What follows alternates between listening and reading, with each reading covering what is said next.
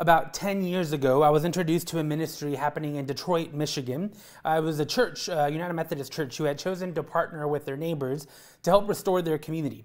It was really a fascinating story. So in the early 2000s, the community was thriving and full of life. People lived in every single house on the block. Church was always full of people, and there were no signs that anything was about to change. But it did. If you recall, by 2007, GM, Chrysler, Ford, all those big Detroit car companies, they were facing bankruptcy, and it's estimated that employment in the motor vehicle industry dropped by over 45%. I read this statistic that between 2006 and 2008, GM, Ford, and Chrysler cut more than 100,000 jobs. This community in Detroit that was once alive and thriving was seeing family after family leave and lose not only their jobs, but lose their homes.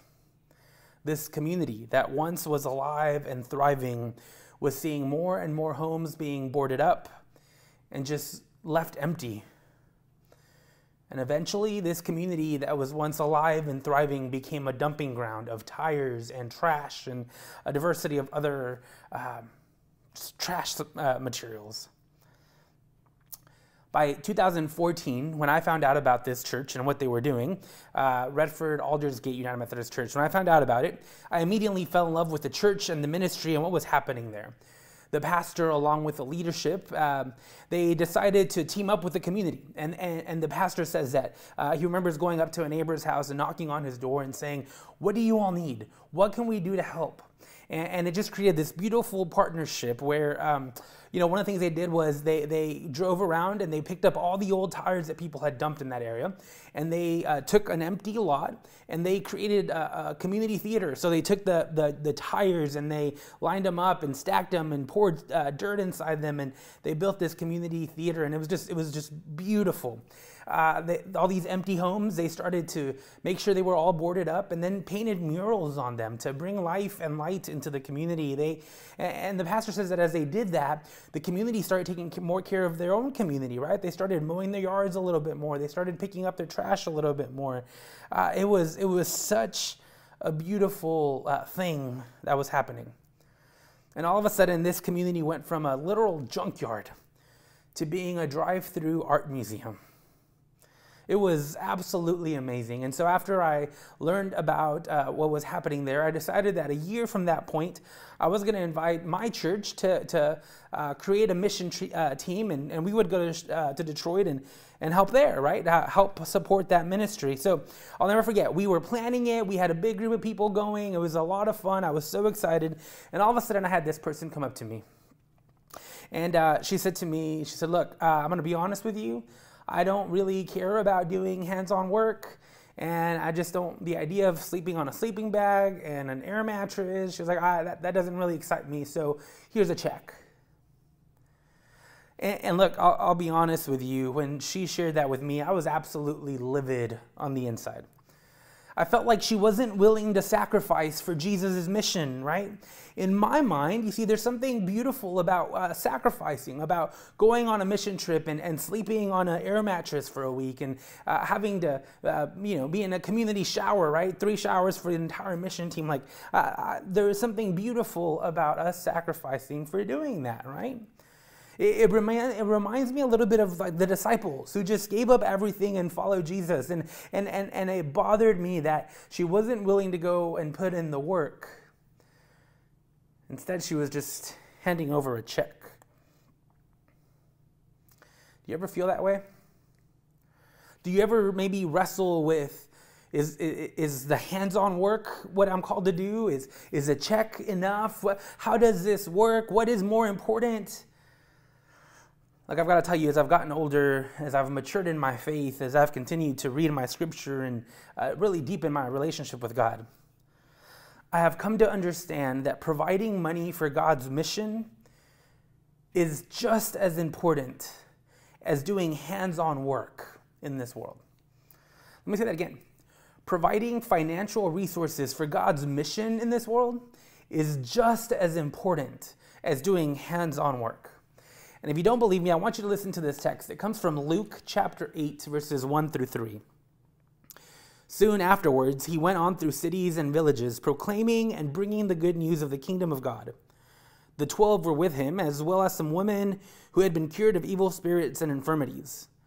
Mary, called Magdalene, from whom 7 demons had gone out, and Joanna, the wife of Herod's steward Chuza, and Susanna, and many others who provided for them out of their resources.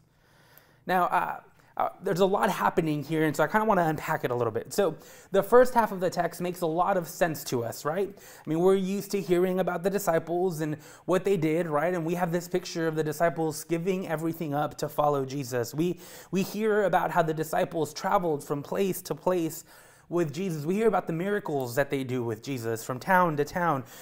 We hear about everything they accomplish to bring about God's mission in this world.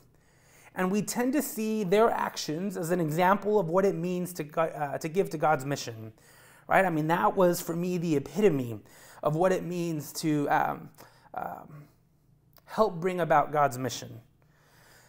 But if you paid close attention, this text tells us that there is another way that we can be active participants in God's mission.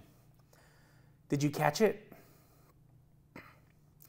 See, this text tells us that Mary and Joanna and Susanna and many others, it says, provided for Jesus and the disciples out of their resources. Did you catch that? Let me read it again.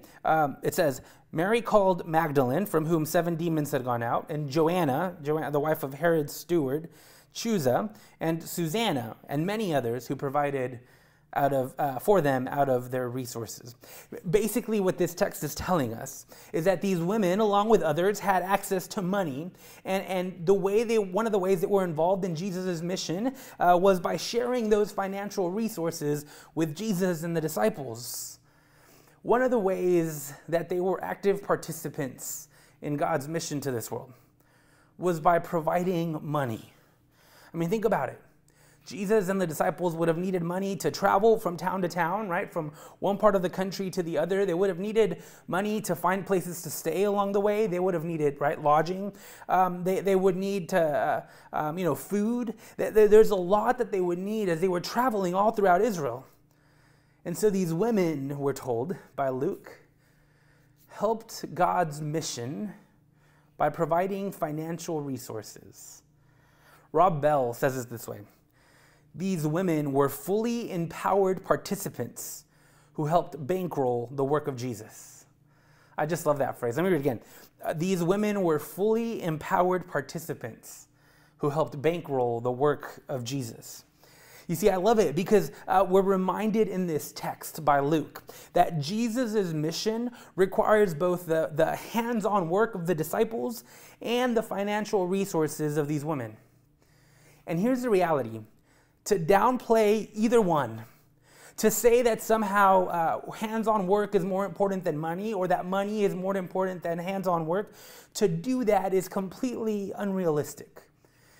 God needs our financial resources as much as God needs our hands at work.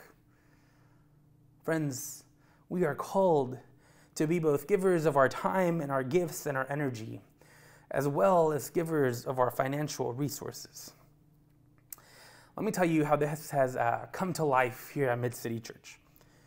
In this last year, through your money, through your financial resources, we have been able to purchase and create resources for our small groups. We've been able to buy books. We've been able to create our own resources and print them and get them sent out to small groups.